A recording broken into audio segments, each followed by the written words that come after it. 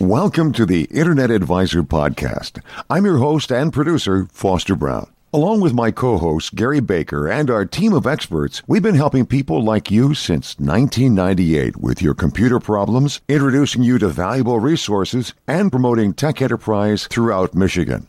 The Internet Advisor is a 2-hour podcast recorded every week at the studios of historic WJR Radio in Detroit. Only the second hour of our show, which features listeners' questions, is heard live from 5 to 6 p.m. every Saturday on WJR. However, both hours of the show are available each week on this podcast and are streamed to our affiliates across the state of Michigan. We're also proud to be part of Detroit's newest and fastest-growing podcast network, podcastdetroit.com. And now, here are your hosts with this week's Internet Advisor.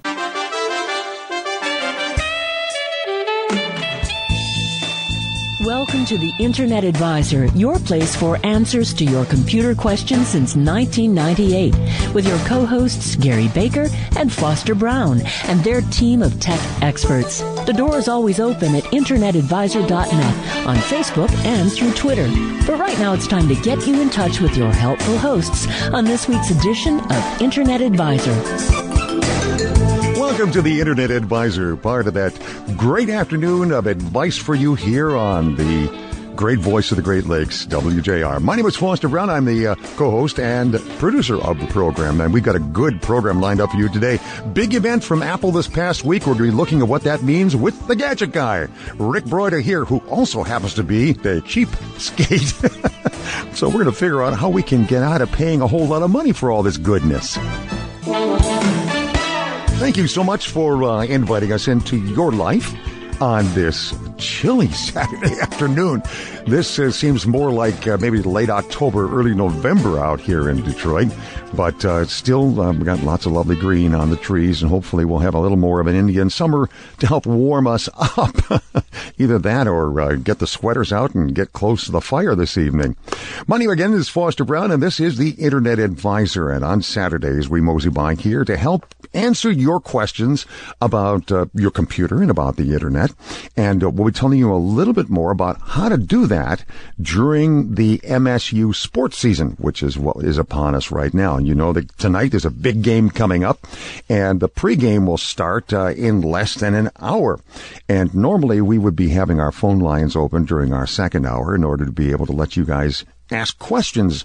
The questions we want to be able to answer, and that we've been doing for almost 18 years here on the Internet Advisor. So we want to tell you right now, and we'll be doing this throughout the hour, to urge you to go to internetadvisor.net, and there is a button on the top that says Contact. Click that and send us an email with your question, or go to the very bottom of our new homepage, and you'll see a comment section, and you can put your question in there, and we will be able to get to your questions and answer them during our hour when we normally do that kind of thing. But first of all, it's that time of day when we check in with a man named Mr. Mike Brennan. It's time for us to check in with Mike Brennan, who is the editor of MI Tech News, all the news you'll need to know about technology and entrepreneurship in the state of Michigan and around the nation as well. Mike, welcome to the show. Thanks, Foster. Always look forward to it. Lots of things going on in the city of Detroit this coming week. Matter of fact, last week you talked about a whole bunch of events. One that's coming up very soon is this digital summit in Detroit. Yeah, absolutely. On September 22nd and 23rd, 2 days of a real intensive kind of everything you want to know about how to market digitally. It's sponsored by the Michigan Film and Digital Media Office, which is the old film office. Oh. And so, but there's a lot of big-name folks going to be there from big companies, so if you really want to understand this stuff, this is probably the place to be. Wow. Okay, let's head up north then, a little further away from Detroit. Matter of fact, about as far as we can get up north. Michigan Tech up in Houghton apparently has seen female graduate enrollment rising rapidly. It's a small college to begin with, but there's about 7,400 students, and now 26.9% of those are women. That's pretty impressive because, nationally, Michigan Tech, while it's small and remote in some ways, has been a premier school for engineers in particular. Yeah, absolutely. And a lot of women now are going into the STEM team. They call it all sorts of things, professions. But it was real big when I was a kid, going into college, and then not so much, and now it's coming back. Well, we are delighted to hear in particular that women are involved in this area. And let's talk about a couple of things that are going to be coming up this next week. One has to do with a pink slip party. Yeah, our friends at IT and the D, well, that's actually how they built their fame. They put these pink slip parties together where job seekers run into recruiters and folks looking for people to hire, and it's a nice matchmaking service. They're expecting about 1,200 people to attend this one, lots of recruiters. So you're looking for a job, this is also the place to be on September 17th at the Majestic Theater. We should make a mention of that, Mike, that MI Tech News is valuable for people, not just in terms of news, but also for heads up on events like this where people can do networking and can meet with other people who are interested in their same field. So another reason, folks, for getting MI Tech News delivered to your home free of charge every week. Hey, one more thing before we go, and that is something very special that has to do with you and your old buddy Matt Roush. Yeah, it's been in the works for a long time. But when the IT and the D boys moved into their new studio, I'd been kind of bugging them anyway about doing something, because I used to do a syndicated radio show on technology across the state. And, of course, Matt was at WWJ. So now together on September 14th at 3 o'clock, we go live on the Podcast Detroit Network with our own show, M2 TechCast, M Squared. M Squared TechCast. It should be a whole lot of fun. Two great voices in Michigan technology news coming together, and that's going to be on the PodcastDetroit.com network, which is, by the way, where you'll be able to find the Internet Advisor podcast, along with a whole lot of other great podcasts, including IT and the D, which is the premier one there. Well, Mike, let's just remind people how they can sign up for MI Tech News. Well, that's pretty much it. www.mitechnews.com. Go to that link, click on Join the Newsletter, put in your information, your email address, and confirm, and you're good to go. And no money need pass hands. No, it's a free. Well, my sponsors pay for it, but for you, nothing. So. Such a deal you got for us. Mike, thanks again so much for the headlines and also for this great service that you perform with MI Tech News. Thanks very much, Foster. All right, go blue. Go blue. And go green and white. We have to be absolutely equal here on the great voice of the Great Lakes as well. That's exactly right. We can't be weighted too far on one side or the other, although this is the network for the green and white. As a matter of fact, I have a Michigan State sweatshirt sitting right across from me with Rick Broida, who is going to be our gadget guy here, too. So I know that we have to support them. Go green. Go green. Also with us in studio is Mr. Ed Rudell. Eddie, good to have you here. Hello, Foster. And Bill Carver is here representing the Apple fanboys. Hello there, and go Patriots. We're going to be coming back in just a minute to talk with Emily Hay, who is our social media expert, about a really big event. We touched on it just a little bit with Mike Brennan and just a few moments ago. It's called the Digital Summit in Detroit that's coming up this week as well. Emily has that to talk about, some other big things that are going on social media. And hang on, because the rest of our program is going to be dedicated to unwrapping all those Apple presents.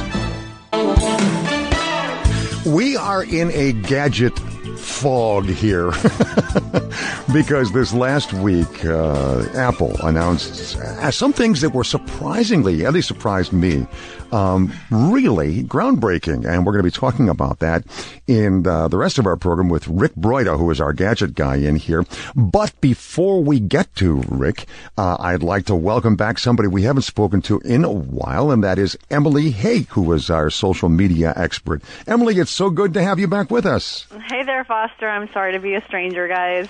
Well, you're back on this side of the pond, I understand, huh? Yes. Had a nice time over in Scotland, but always miss you guys no matter where I am. Well, we're delighted you're back here, and you've got back just in time to tell us about it looks like is one of the biggest digital media events in terms of marketing that has come to Detroit in a long time.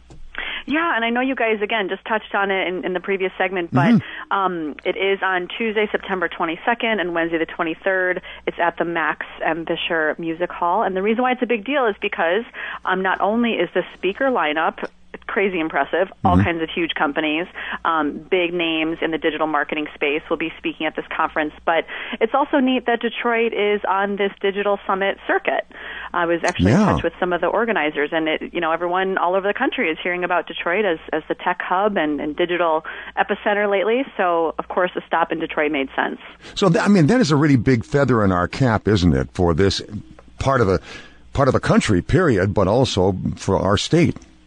For sure, especially, local digital media experts, people that are novices, anybody that, has an interest in everything from websites to social media. I mean, this is certainly a conference that you can just go to. It's accessible. And like I said, I'm, as someone that, sees conferences a good amount of time, I'm really excited by the speaker lineup. Yeah, I know. By the way, Emily also has her own company called Hey There Social Media, and I know that you're involved in helping people with businesses to use social media to expand their businesses. So what is it about Detroit that's made it such a mecca for this digital marketing? Well, gosh, I'm sure everyone on the team has their opinions for that. But of course, the tech epicenter, everything startup.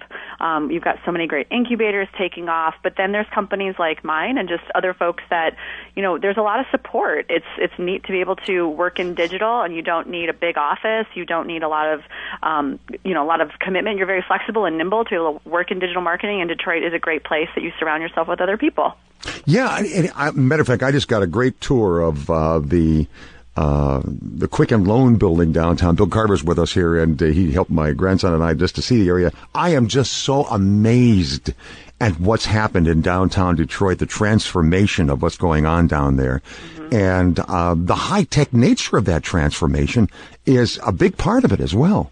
Definitely. And this conference, again, is just a nice thing happening that I thought it was exciting because, again, it's super accessible happening here locally. Excellent. By the way, if you go to our homepage, internetadvisor.net, there's a link there where you can click. There's a little video you can watch that'll tell you more about this. I was funny. I saw that one of the people that, guys, was the lady who is the voice of Siri was on there. I thought that really kind of cool. Yeah, I wonder if she'll be talking at all about, how she got that gig. That's kind of interesting. Oh, as a voice talent, man, that's the kind of thing you drool for. That'll have her set for retirement. Also, Woz was there. Any big names coming up this year going to be there for the conference? Go ahead. Along the line of Woz? Steve Wozniak? Well, I was going to say, I think Microsoft will be there. I don't know what the Apple representation's like, but, GM will be there, and Zappos has a speaker, HubSpot. So those are at least the companies I'm excited to hear from. Excellent. What's been happening with Hey There Social Media? What kind of new things have been going on with you? Oh, well, gosh, we've, been keeping all things rolling with our clients, still focusing on small businesses, small to medium-sized businesses.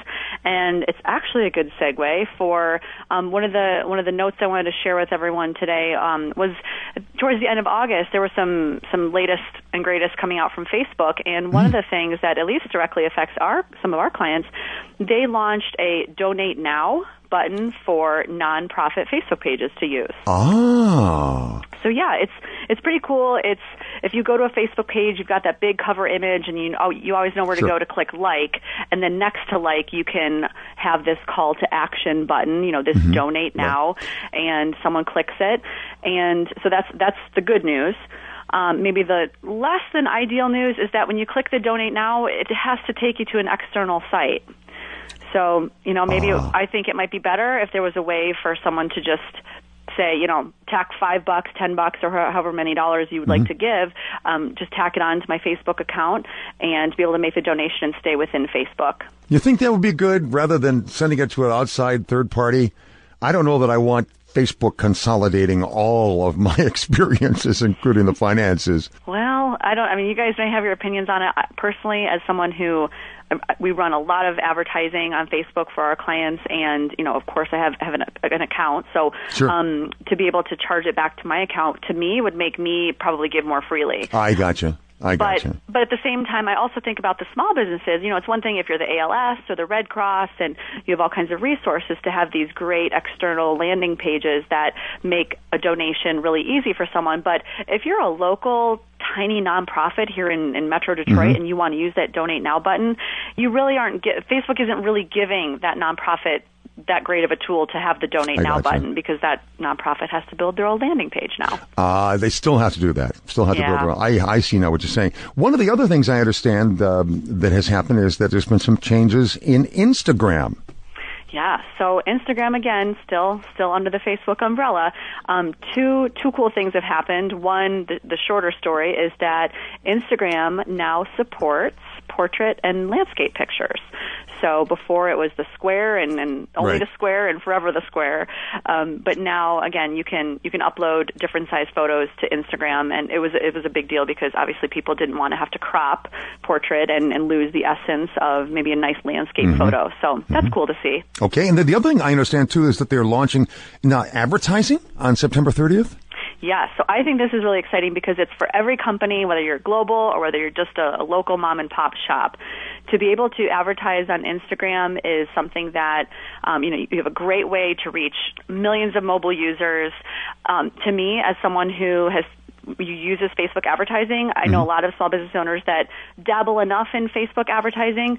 Well, in order to use Instagram advertising, you can use your Facebook advertising dashboard. So you don't necessarily have to learn a whole new interface and have a whole new setup to launch your Instagram ads. Now, these ads will appear within the Instagram images. Exactly, just in your normal, the Instagram news feed equivalent, just like you see Facebook ads sitting in your news feed. So when you're on Instagram and you're scrolling through your friends' pictures, you'll see a post, you'll know it's an advertisement because, again, it will be marked sponsored, as we've come to see. And then the three formats of ads are having an image, having a video, or they do allow, I'm excited for this option, a carousel.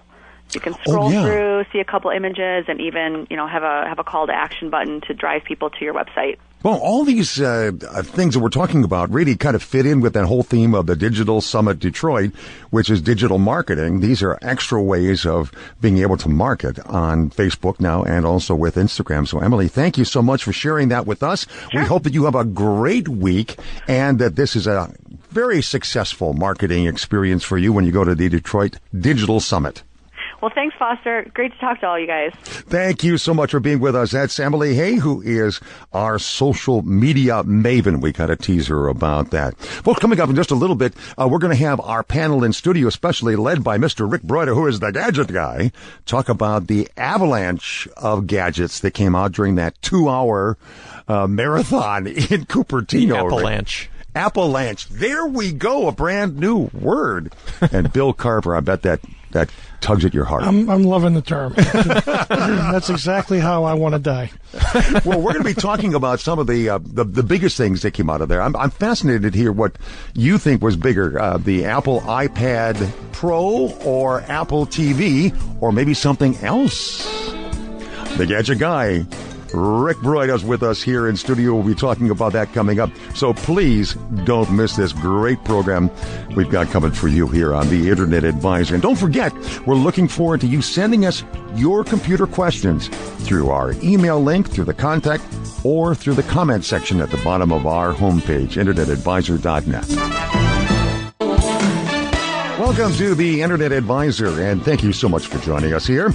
By the way, you mentioned that during the sports season, when MSU football and basketball are on, very often, like today, we are 1 hour, and we are not able to take our phone calls live during that hour with your questions. So we want to encourage you to go to our homepage, InternetAdvisor.net, and on the top of the page, the primary way of getting hold of us is if you look on the far right-hand side on the top, it says Contact. If you click on there, you'll be able to send an email to us and ask any question you have. And then during the week, we'll answer them. And then on the weekends, in our second hour, which is part of the recorded program, part of our 2-hour podcast, we will be publishing the answer. So you'll get the personal answer from us by email, and then for the rest of you who are joining us, you'll be able to hear the answer that our tech team puts together for people who have sent in questions. So want to let you know that you will still be able to get your questions in, but now it's going to be during the sports season in particular through that contact button.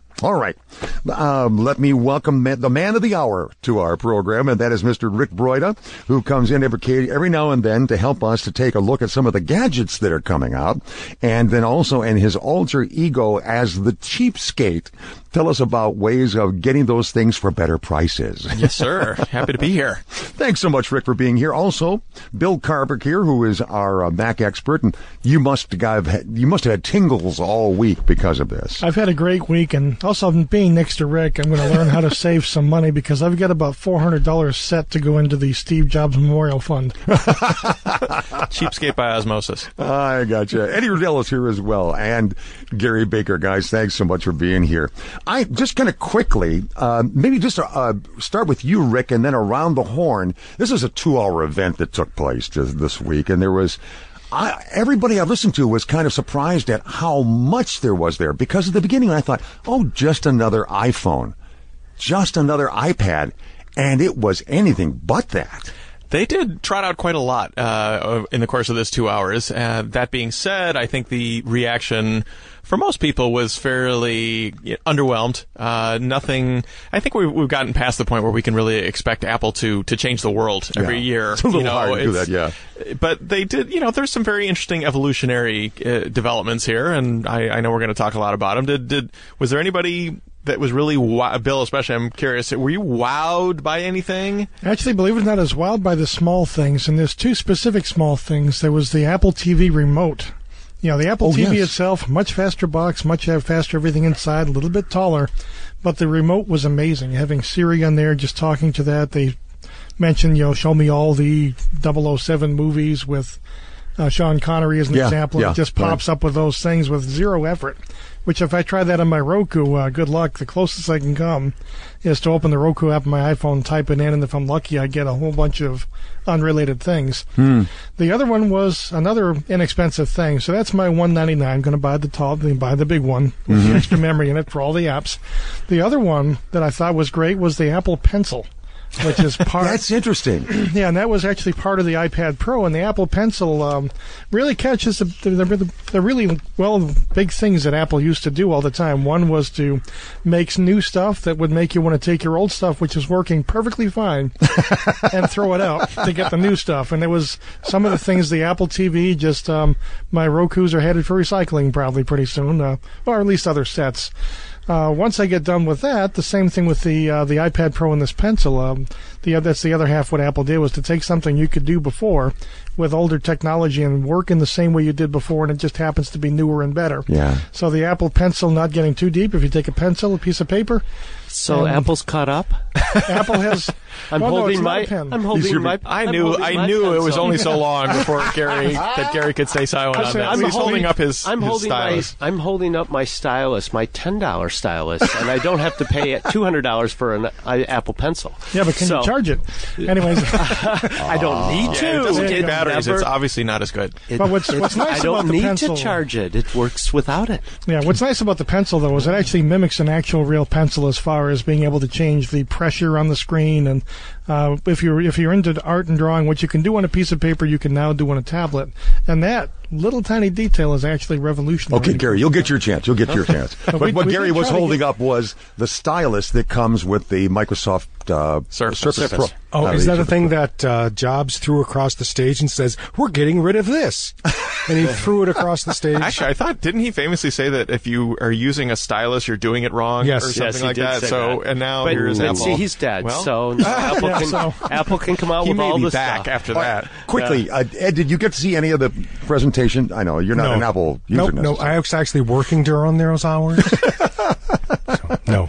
Was there anything you heard that struck you? Yes, about the Apple TV, about how it sounded like Apple didn't really get their contracts in, because it sounded like they really wanted to deliver the Apple TV with content, right? And have a whole licensed with a whole bunch which of stuff. Which is what Apple does well. Yes, and that didn't happen. Maybe but they just released the product and you could do gaming and stuff like that. Mm-hmm.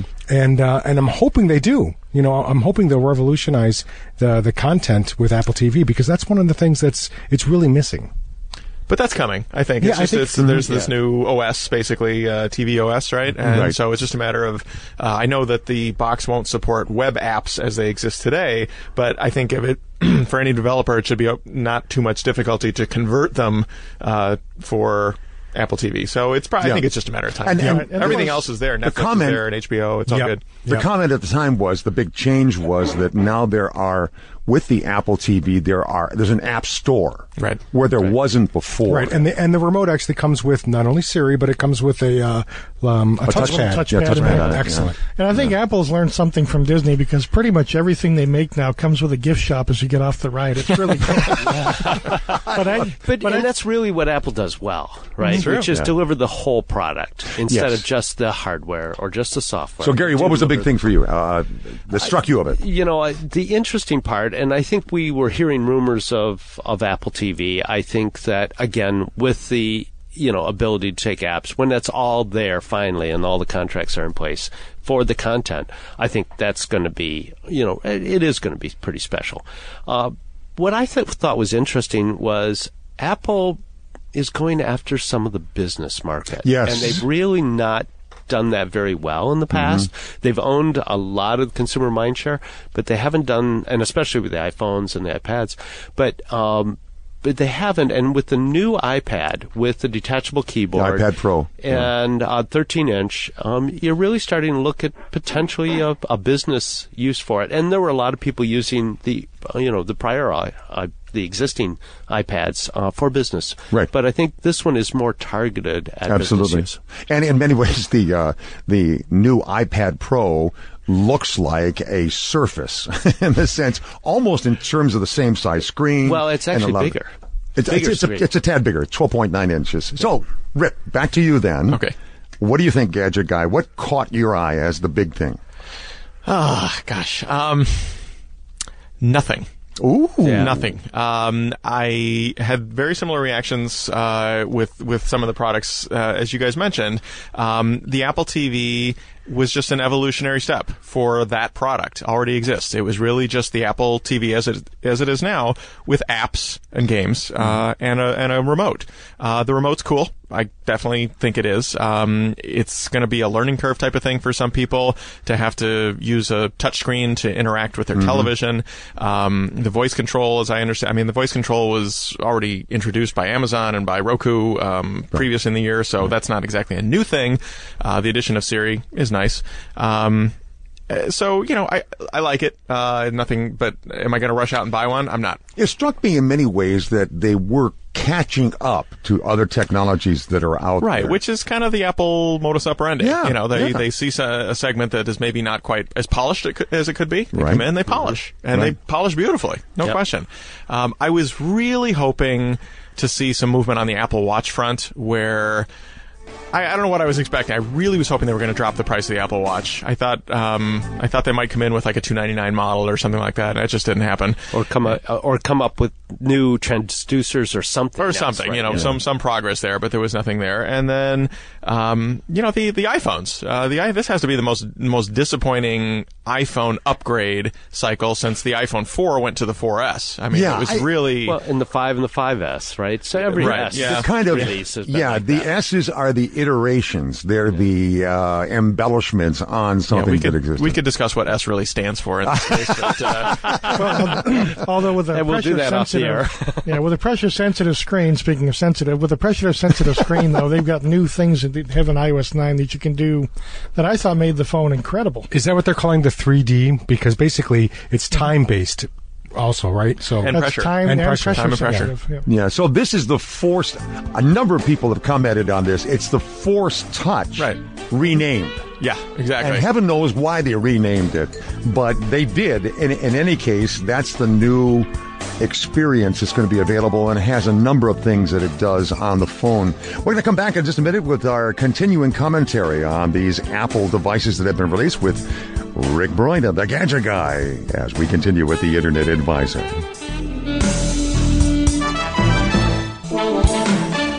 Let me take a moment to thank the guy behind the glass, Mike Stett, who is our engineer, for helping us to stay on the air here. Folks, it's been, almost 18 years that Gary Baker and I have been doing this program, and the principle we started with is the same one we have today, and that is to help you folks enjoy your computers, get to deal with the problems and confusions you might have with a computer or getting on the internet or getting around it, as we say sometimes, or getting over it.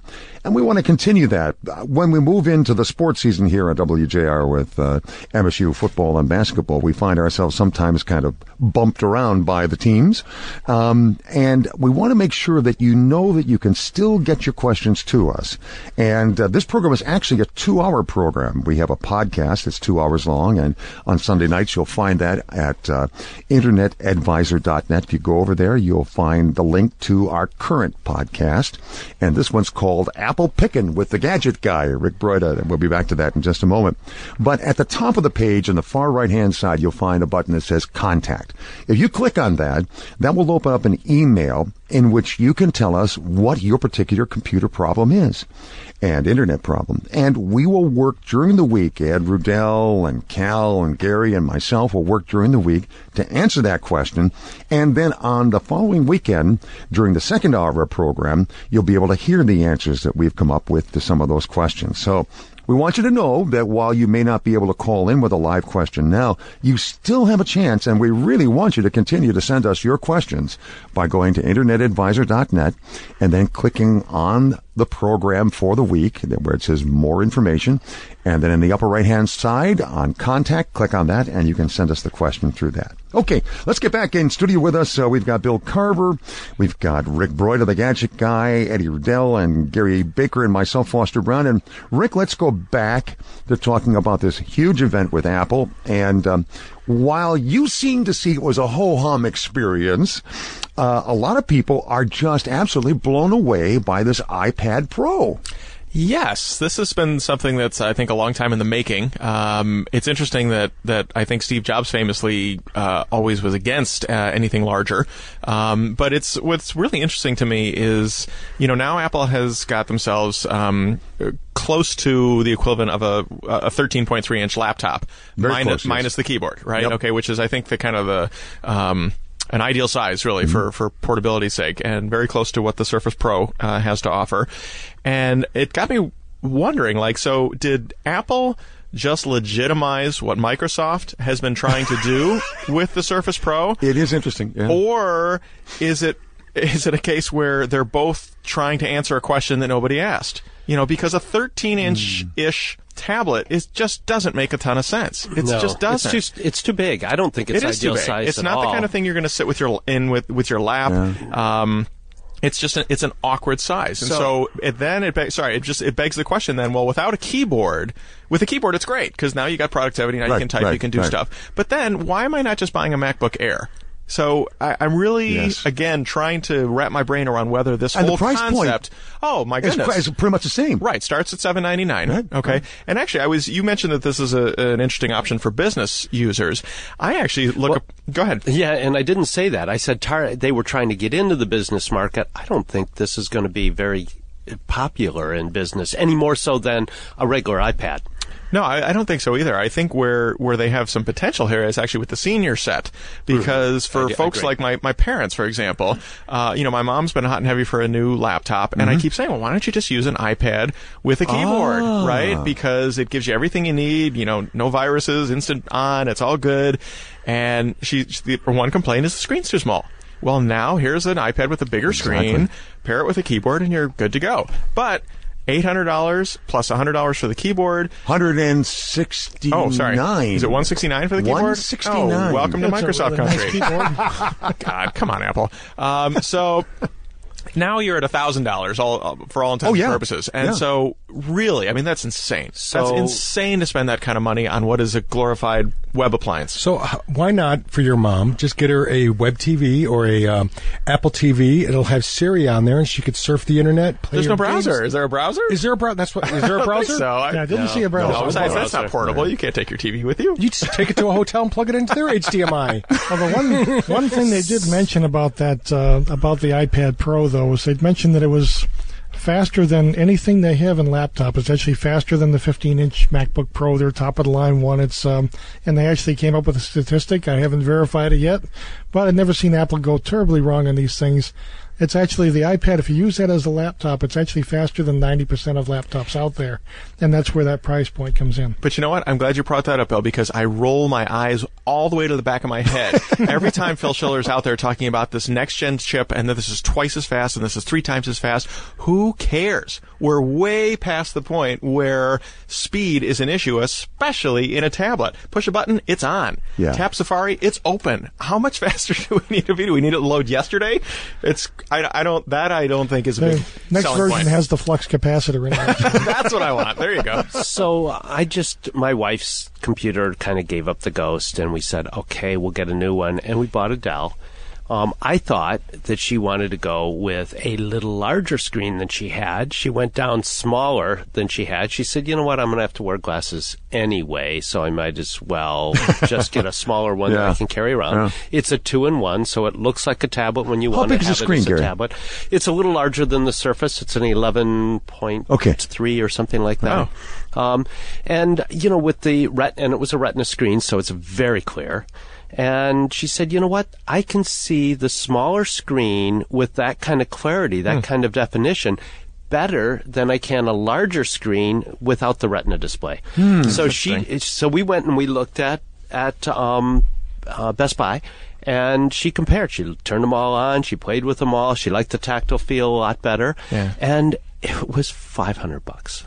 Yeah, and that's wow. And it's really what brand was that, Gary? It was a Dell. A 2-in-1. Yeah, but does it have 10 hours? It has 10 hours. No. Yeah. Really? Yep. 10 hours of battery life. Because 10 hours battery life. 10 hours. It seems like we're kind of getting there now. That's with what they're a lot saying. Of the, in fact, there's one Dell that has 12. She didn't go for that one. Yeah, whether it's a tablet now or a laptop with an SSD or a Chromebook or whatever, it seems like you can, for whatever reason, we're now able to get closer to that magic number. And there's 2 or 3 that are 9 hours from Dell. So they were all good enough. So that wasn't a deciding factor for her. We often get this question here when people will call in and say, I'm looking for a new laptop. I'm looking to move up and into something. Does this new iPad Pro now fit into that niche or the place to move into, you think? Sure, if you've got the money. Yeah, absolutely. If you can afford it, it would be a great solution. So I will tell you the Dell is thinner than the iPad with the keyboard. Yeah, once you add a keyboard in, you're all of a sudden, it's not a tablet anymore, right? It's a laptop. It looks like a laptop. And this is smaller, and she figures that it fits in. And probably has a much better keyboard.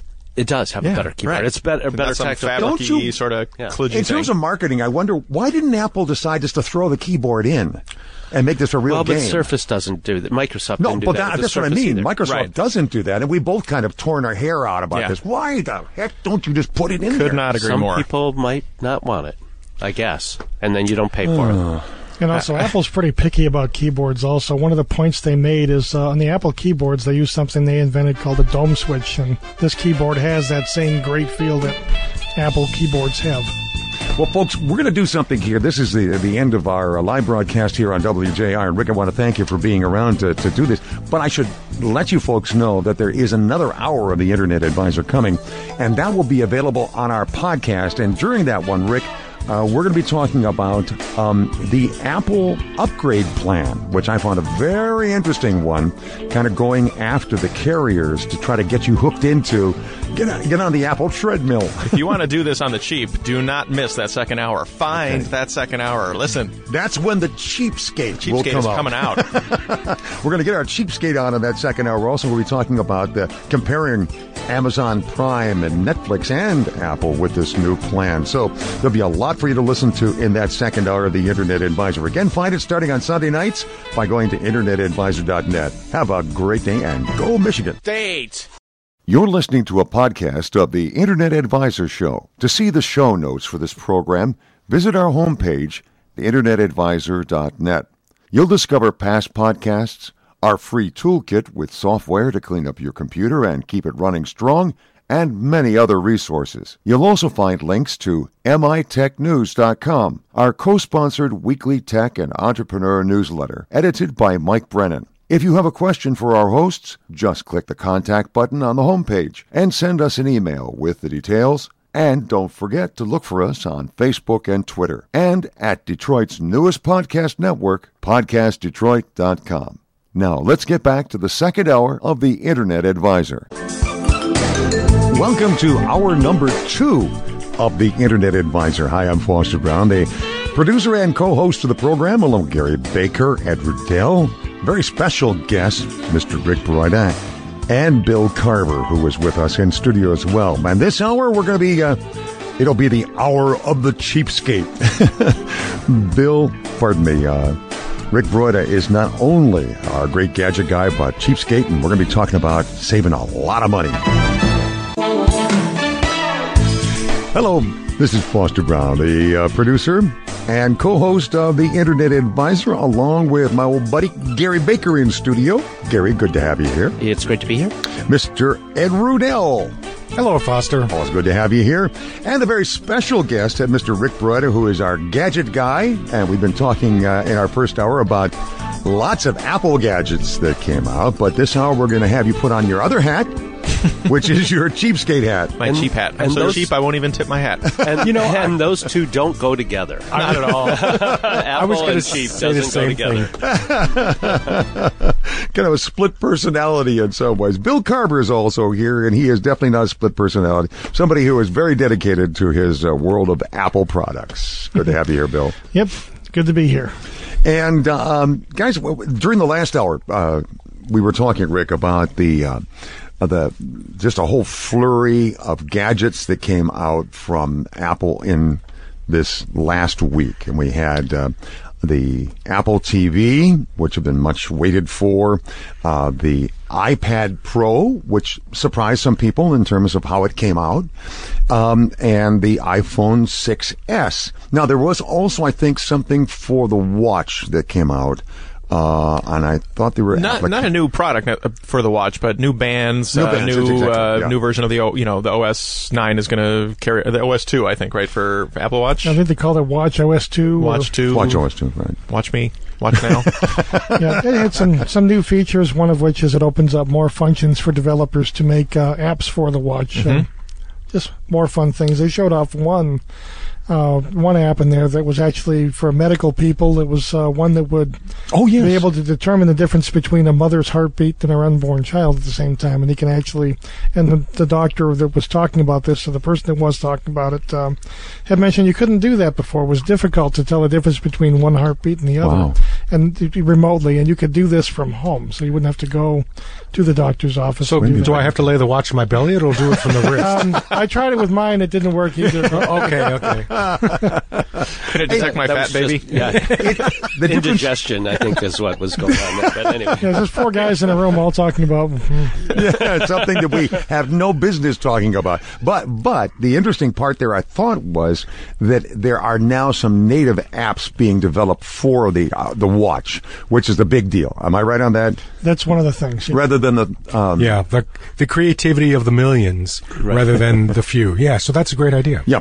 And so you've got some kind of some of those in and that I think that will continue, and independent developers, just like the App Store, right, will go ahead and develop. If only Microsoft would open that up so people could develop apps for their phones. Well, they are, but it's nobody seems to. But no one wants to do the one. Nobody wants to. Yeah, no one wants to. Well, we're talking watches, though. Do you want to segue a little bit and talk about the development in the iOS watch arena let's do that. Yes, related to Apple Watch? So Android Wear, which is Google's watch operating system, is now available for iOS. So if you have an iPhone and you want a watch that's not an Apple Watch, you can now choose from a growing number of Android Wear products. Can you give a couple examples of that? Sure. So the Moto 360, which was the big, much ballyhooed watch that came out last year, has some limited compatibility with it. Some of the newer models, like the LG Urbane, I'm going to try to say this company name correctly, the Huawei watch. Oh, Huawei, yes. Huawei, yes. The Chinese company, right? Yes, Huawei. Right. I think is how that's spelled. That watch is coming. I'm actually expecting that this weekend for review. But what's cool, and I actually got a chance to play around with this a little bit, there's definitely some limitations, unfortunately, in what the watch can do. You can't install any third-party apps. You're limited on the number of watch faces that you can use, but you can still get things like notifications and step tracking and some of the good core functions of a smartwatch that I really like. And the watches themselves are very nice. So like this LG Urbane, which granted is $350 just like the Apple Watch is. It's a nice piece of hardware. It's this big, beautiful round face and, all sorts of... So it's neat to see that option come to the iOS crowd. Is it kind of a maturing of that whole segment, that whole iWatch kind of segment, do you think, that's what's happening? It's funny how there's a lot of activity in that area, and I still don't think anyone has cracked it. I don't think Apple's cracked it. I don't think Android Wear has cracked it. Even Pebble. I'm actually wearing the new Pebble Time Steel on my wrist right now. Haha, surprise. I didn't tell anyone until just now. And I like this, but there's nobody has really figured out the perfect blend of usability and appearance and battery life being a huge feature, I think, that, how many days are you getting now in those? So actually the Pebble Time Steel, even better than the Pebble Time, both are new models this year, lasts for a good 8 or 9 days between charges, which is really good. 8 or 9 days? Really good. Wow. Better than kind 3 or 4. Yeah, that's a huge leap. Wow. And it's smaller than they started out to be, so you don't have to switch arms or switch wrists. You get tired. Because you get tired halfway through the day, right? Just looking, he does have one arm that's much bigger than the other. Yeah, my left is all bulked up now. Kind of like half of Popeye. No, you know what? The Time is nice. And again, I chose the steel model. Love the look of it. There's a lot of bezel surrounding the screen. But it's okay. It's okay. It's getting there. And the kick is also that it's interoperable now with iOS. And Android. Yeah. So this is one of the few watches that is cross-platform, and so I think it's still the best of breed right now. And again, the Pebble Time is $199. The Pebble Time Steel is $249. So it's a little more affordable than any of the Android Wear watches or the Apple Watch. So it's nice to see some development here, but again, I don't think anyone's perfected it yet. Rick, I want you to talk about the Apple upgrade program. Yes. I want you to do the math and help us. Oh, man. That's the cheapskate. That's why we have him here. Okay. Welcome to the Internet Advisor Hour number 2. And by the way, you have been able to enjoy this because you've gotten onto the fact that we have a podcast where we have both hours of the Internet Advisor that you can enjoy. Yeah, that's right. We still do a 2-hour program during the MSU sports season, when football and basketball are on the air on our flagship station, WJR. Very often you will only hear 1 hour of our program, and that happened this last week to be the first hour, in which Rick Broider, who is in studio with us, talked about some of the Apple devices, the Apple TV, and we talked about the iPhone 6S and the iPad Pro and some things like that. This hour, we're going to be talking about some other aspects of that, and you get to enjoy both of those, obviously, because you found this through our podcast. And you can find that any number of different ways by simply going to internetadvisor.net, and there you'll see the list of our podcast, and you'll see one that's identified as this week's podcast. And that's our Apple Pickin podcast with the Gadget Guy. And if you go to the click on the more, you'll be able to see the show notes.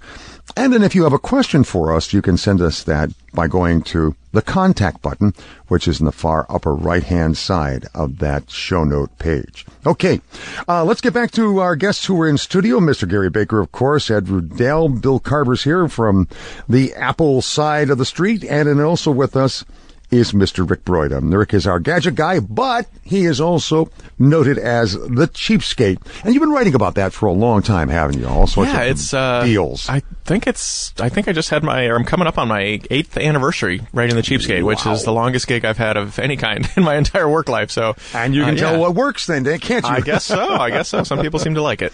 Always great deals. And we're going to be talking, in fact, about one that's a fascinating little deal that'll help those of you who have iPhone 6 Pluses to hang on to them better. I want to talk about, if we could in this segment, the whole Apple upgrade program that they brought up, which for me was one of the most fascinating things.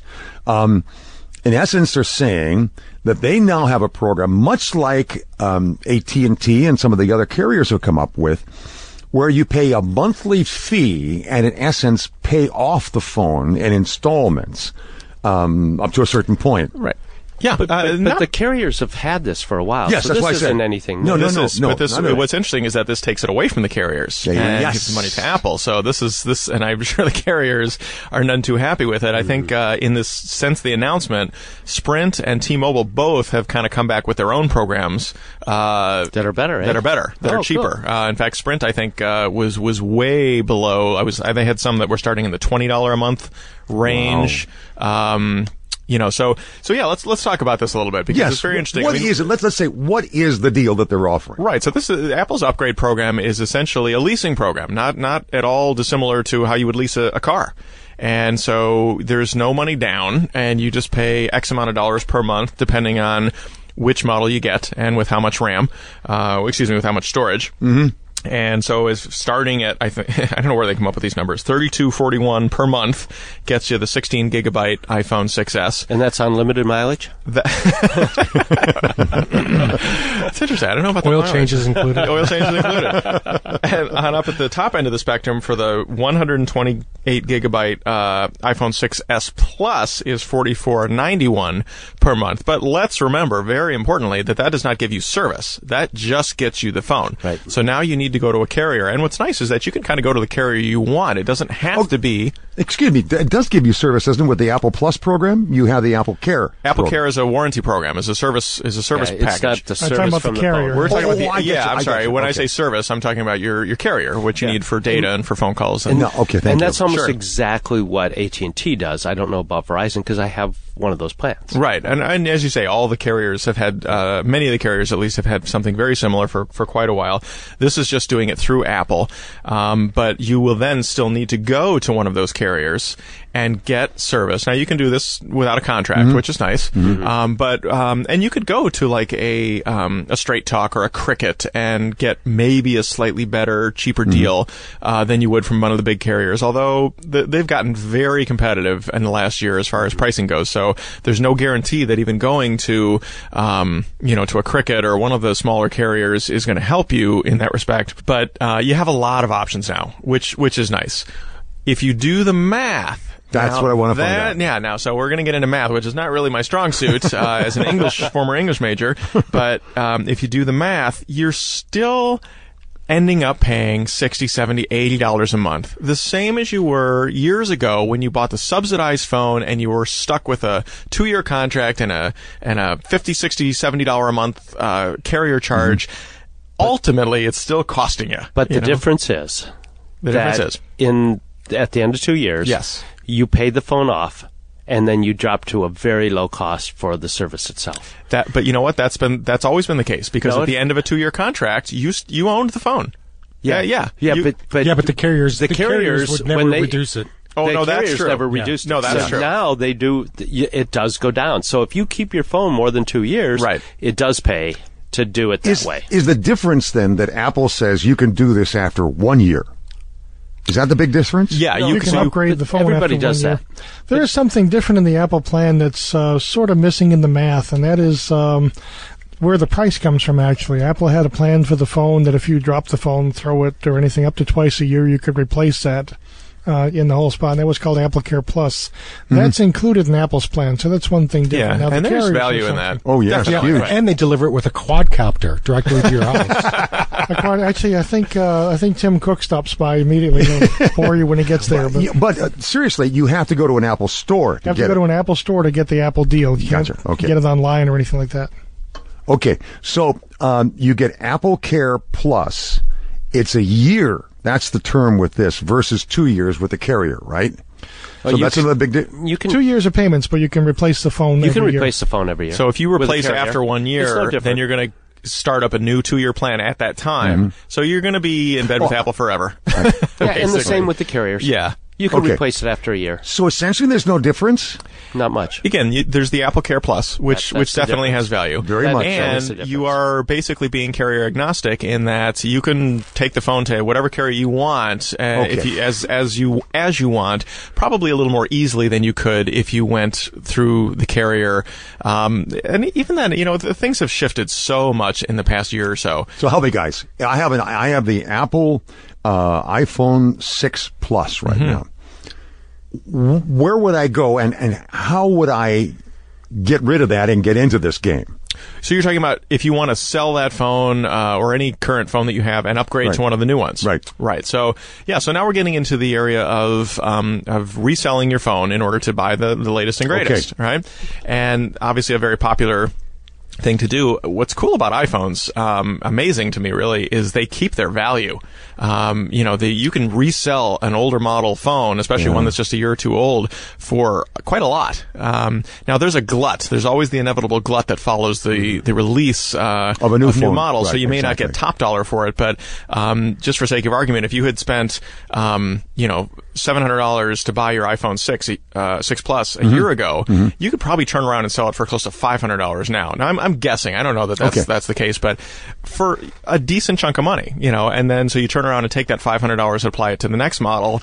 You're not spending a ton to do this upgrade. Now, where would you sell it? Where would you typically sell it? I just turned mine back into Apple, and they gave me a very reduced price. Okay, in the next so you can turn it into But I don't know if they do that always or just they happen to do it at the time. Recycling, they call it, which they do that trade-in program with that. So I don't know, though. Is that, Bill, you may know this, do they do that all the time? Or I thought maybe I caught a deal or something. Yeah, they've been doing it all the time so far. Okay. And, of course, what I've used myself, I'm kind of lazy. The difference is he's the cheapskate, I'm the lazy one.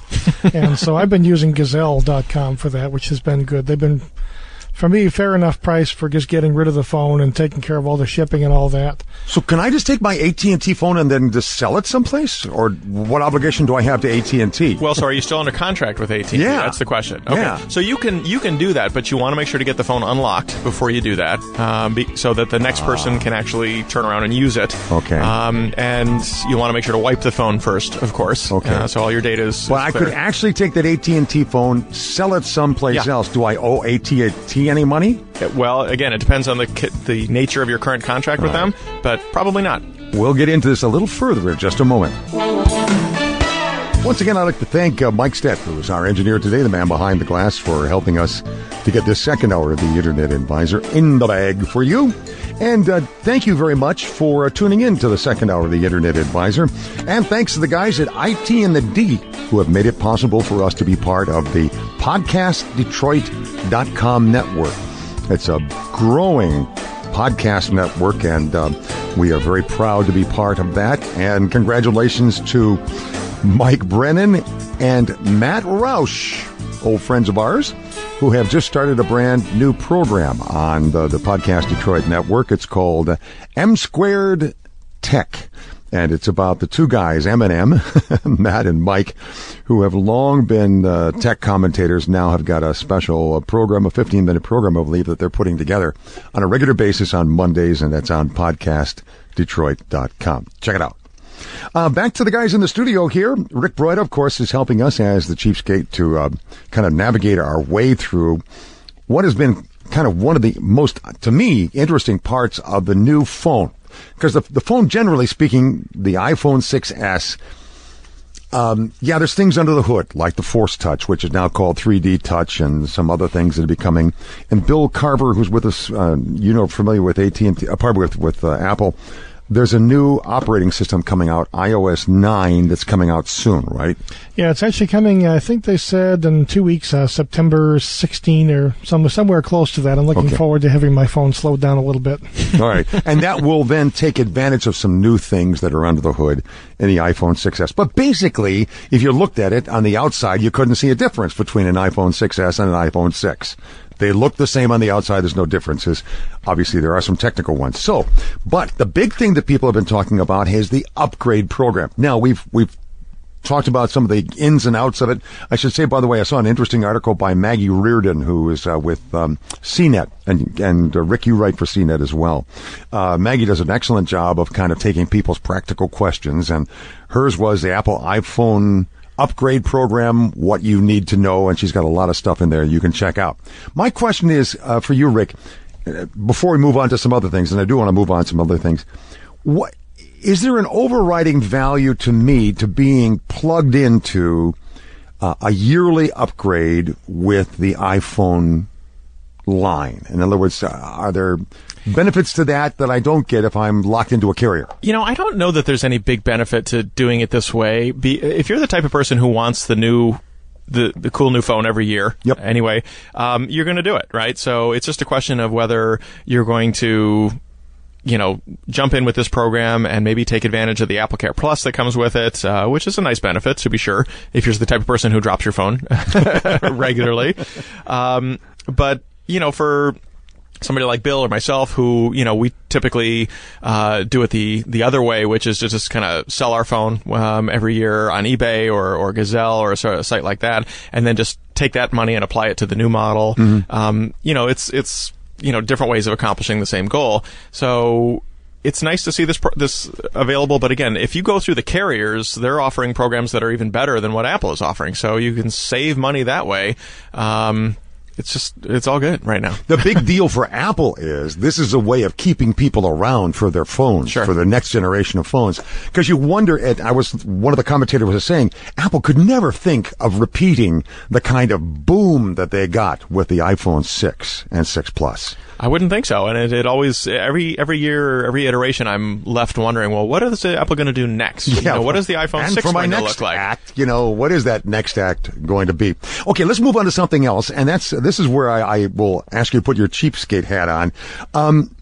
Can you compare services like Amazon Prime and Netflix and Apple and what they're offering? And which one do you think looks like the better service to be locked into? Right. So the reason we're talking about this, of course, is that Amazon announced the week before last, got in a little ahead of Apple, a small but very meaningful new feature, a new addition to their Prime service. Now, for those who don't know, Amazon Prime is $99 a year, and it gets you, among other things, free 2-day shipping, which is the best thing ever. But it also gets you unlimited streaming of movies and TV shows, much like Netflix. Free as part of your Prime subscription. And owners of Amazon's Fire products, the Fire phone, the Fire tablets, have had the enviable capability of downloading those movies and TV shows for offline viewing.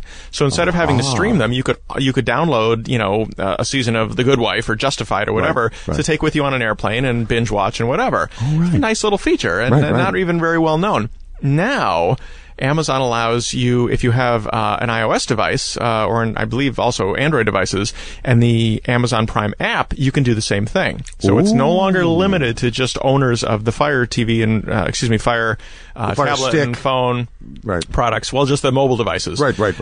So, which is a big deal, because Netflix does not offer that feature and has really come out publicly saying they're not likely to do so. I have the Amazon Fire Stick, and I didn't know I could do that.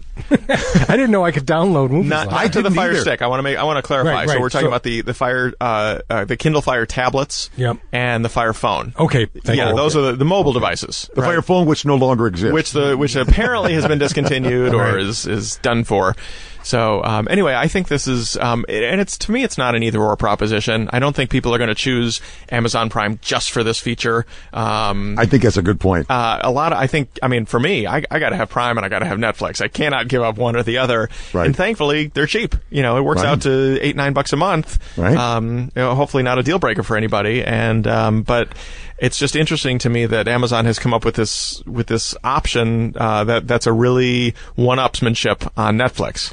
Now, one of the things I've noticed is with these is they're always renegotiating, or they lose contract with Warner Brothers, and all the Warner Brother movies are pulled, and then or they lose this, and it's been frustrating. I'm like, come on! I was really looking forward to watching the Harry Potter sequence all over again this Christmas, and now I can't watch them. That's true. Yeah, actually, that was another thing that Netflix had a little hiccup the last couple of weeks, where I think Epix, I think they lost all of the, or did not renew their contract with that service, whereas Amazon Prime still has it, and I think someone else Hulu has Hulu. Thank you. Was picking them up. Hulu was picking it up. Hulu also announced a new option where you could have commercial-free streaming.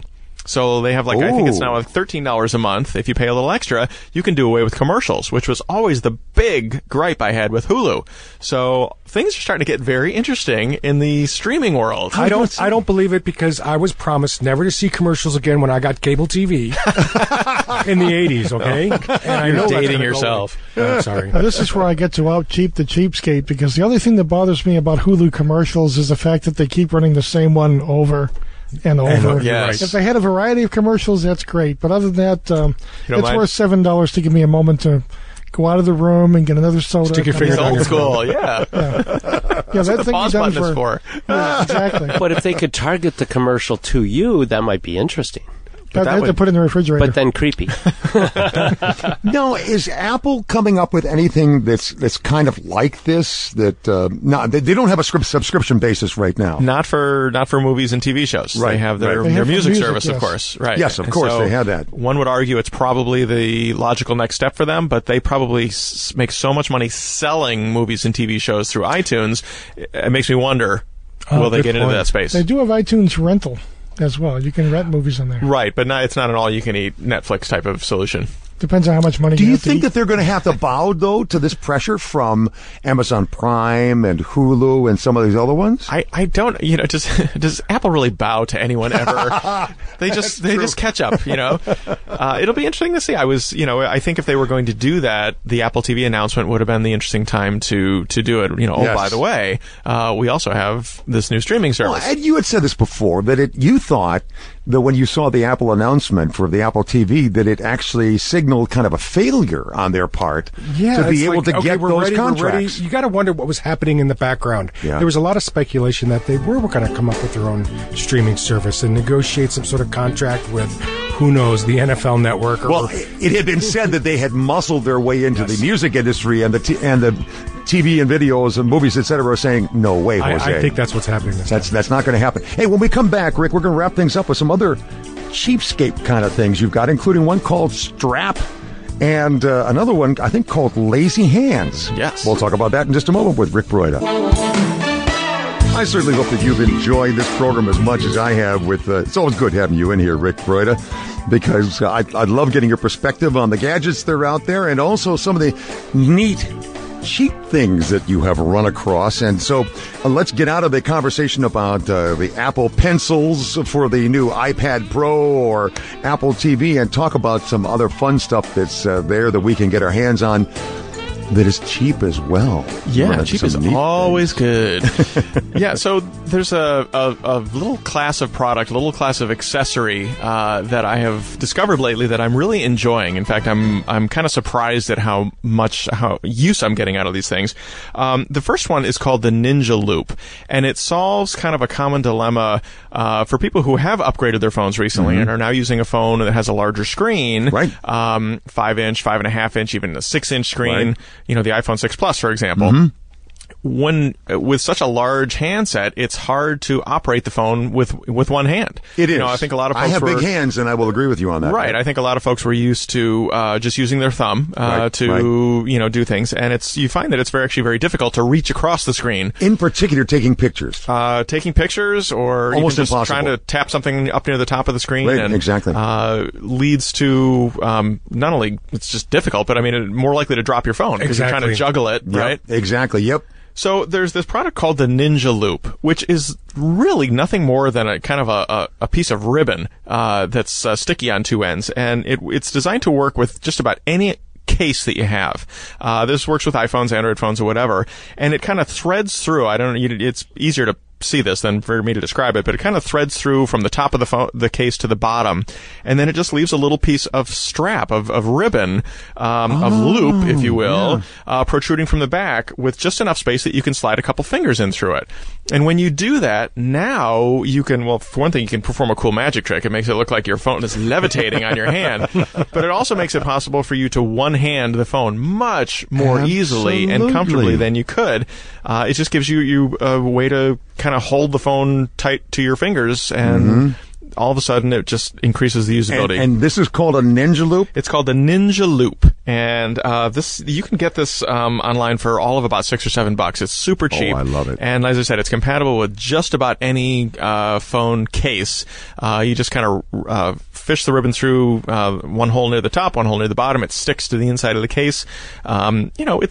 It's kind of a goofy-looking thing, but nothing compared to the next thing we're going to talk about. Well, and by the way, folks, I am going to post this with our show notes, and this is one of those articles that Rick writes for CNET. And it was, a matter of fact, called Ninja Loop, the best $6 you can spend on your smartphone, ? Yes. And it is absolutely, it's simple. It's simple. Yeah. But wow, is that valuable? It really is. And I'm actually, this is the kind of thing I put on my phone. How do you find these things? Sometimes these companies reach out to me, and say, hey, we've got this new product. But this was the kind of thing where I put it on my phone to test it and write about it. And I thought, no way and then it's coming right off. You know what? I've had it on here for a couple months now, and I can't see using the phone without it now. It's one of those, why didn't I think of that? Yeah, exactly. Hey, I've got some ribbon here and some sticky tape. Hey, I've just invented a product. Right. I can actually put a Ninja Loop on my pet rock. That's true. Sure. There you go. Ninja Loop anything. So an offshoot of that is another product that's kind of similar in concept, and it's called Lazy Hands. And it sort of takes this Ninja Loop idea to the next level. I think it's actually been around a little bit longer, but it's something that's designed to stick to the back of your phone or your Kindle or your tablet or even your iPad, even something as large as that. And it provides, instead of just a strap of sorts, it actually has finger holes, finger loops, right, for 3 or 4 fingers that you can slide your fingers into. And again, it just makes it for much easier and more comfortable. Ed, why gripping. didn't we invent this? We could be billionaires by now. And all that Velcro I have at home too. And it's going to waste, you could have used Oh, it. my word. And that's sort of the downside to this product, is that it's kind of an eyesore, and it does require sticking a piece of Velcro to the back of your device. It doesn't look great. But I'll tell you something. I put one on the back of my Kindle e-reader, and I read in bed at night, and I'm always, laying on my side or whatever. And just for something as simple as that, it makes it so much easier to just hold a device like that and comfortably for long stretches of time. And it's the type of thing, again, I put it on my Kindle. I thought, this is not staying. It looks terrible. It doesn't let my Kindle lay flat anymore. It's just dumb. And now I'm like, I'm not taking it off. I just like it too much. They got it in black and pink checkers. Oh, yeah. Some of the designs are ugly. I think the name is ridiculous, but it's just like, I like this product. I'm thinking now, though, you can bring your Kindle to the fair and throw it at the wall. It'll stick at that little Velcro thing. Yeah, if you're into that. If you're into that kind of thing. Okay. But as you said, if you've got a device like the Kindle that you read in bed with, or something you don't care what people think of how it looks, because you're going to use it at home anyway. Yeah. And what a handy way of doing it. Yeah, and a nice little, handy little side perk is that because the loop part is actually Velcroed on, you can remove it and sort of scrunch it up and stick it back on. Oh, yeah. And then now you've got like a stand for your e-reader or your tablet. It kind of props it up at a nice viewing angle if you like to read while you're sitting at the kitchen table or something. I could see this, in terms of some industrial uses. I'm thinking, for instance, some of the nurses at the cancer center where I go are often carrying around iPads now. And they're fairly large and kind of hard to handle with one hand. Yeah. What a great way of just being able to slip your fingers in there, make your calculations on it, et cetera, and keep on walking. I can Velcro to the visor, so while I'm at stoplights, I can watch a movie. Ed, please. No, I know. Along with your bowl of cereal in the morning. We evaluated a product like this about 3 years ago when the iPads first came out, and the guy was the handy whatever. It was very nice product, and then we really haven't. We'll have to look into that and see how they fare. And on it that. could spin too. And it was spin. That's right, yes. There have been similar things before. In fact, I remember at years past at the Consumer Electronics Show, I've seen products like this that stick to the back of your tablet or your phone or whatever, and I distinctly remember walking past those booths and just laughing. Like, that is the stupidest thing. I would never use that. I would never use that. And now I will eat my words because I really, really like this thing. And so the Lazy Hands you can get for anywhere between, I think, $10 and $20, depending on the size. Right, for the bigger devices. If you use the coupon code Lazy Cheapskate, not my idea, you'll get 25% off through the end of September, I think. So you can save a little bit and get free shipping and all good. Well, what I like about these is they're minimalistic, not that intrusive, not permanently attached. Yeah. That's true. Yeah. That's absolutely true. And if you lose it, it was $6. Who cares? Right. Yeah, and it's extremely handy. That's the nice part. People are less likely to steal your device now because they flip it over and they go, oh God, what is this? Pink and black check. checkers? Yeah, checkers. Oh, gross. Well, I'll move on to the next one. Let's bring it to NASCAR. Checkers. I need them. Anything else, Rick, that you've come up with recently that you think we should take a look at? Those are kind of the highlights right now. I'm trying to look back over some cheapskate. How do you do items. this every week? Come up with something brand new. It's hard to have this much awesome, Foster. It's just in one man, but I managed to do it. And people keep on shipping these things. People send you cool stuff. It's a pretty good gig, actually. It's funny how a lot of the items that I talk about on the cheapskate, mobile chargers, Bluetooth speakers, there's a fair bit of repetition, and it's just I get sick of these products sometimes. But the companies come out of the woodwork asking me to offer discounts. Do they require you to give them back to you? To give them back? Well, it's not often that I actually get the product. I got you. But there are times, especially sometimes with Chinese companies, that they really don't know what the process is. They say things like, "Well, we'll send you the product if you'll write a nice review about us." Like, no, it doesn't work quite like that. Not quite. In China, it works like that. Not here. Rick Broida, thanks so much. It has been a ball having you with us, and some very practical things to wrap up the program. Bill Carver, thanks so much. You're welcome. For having you here to give us your perspective on Apple products. Eddie and Gary, as always, great to have you guys around. And folks, don't forget that we count on getting your questions to us in order to be able to continue answering them here on the Internet Advisor. And you do that by going to internetadvisor.net. Click on the podcast for this week where it says more. And then in the upper right-hand corner, you've got the contact button. Hit that. Put your question in there and send it on to us, and we'll get some answers back to you personally and then on the air here as well. Thanks so much for being with us. Have a great week.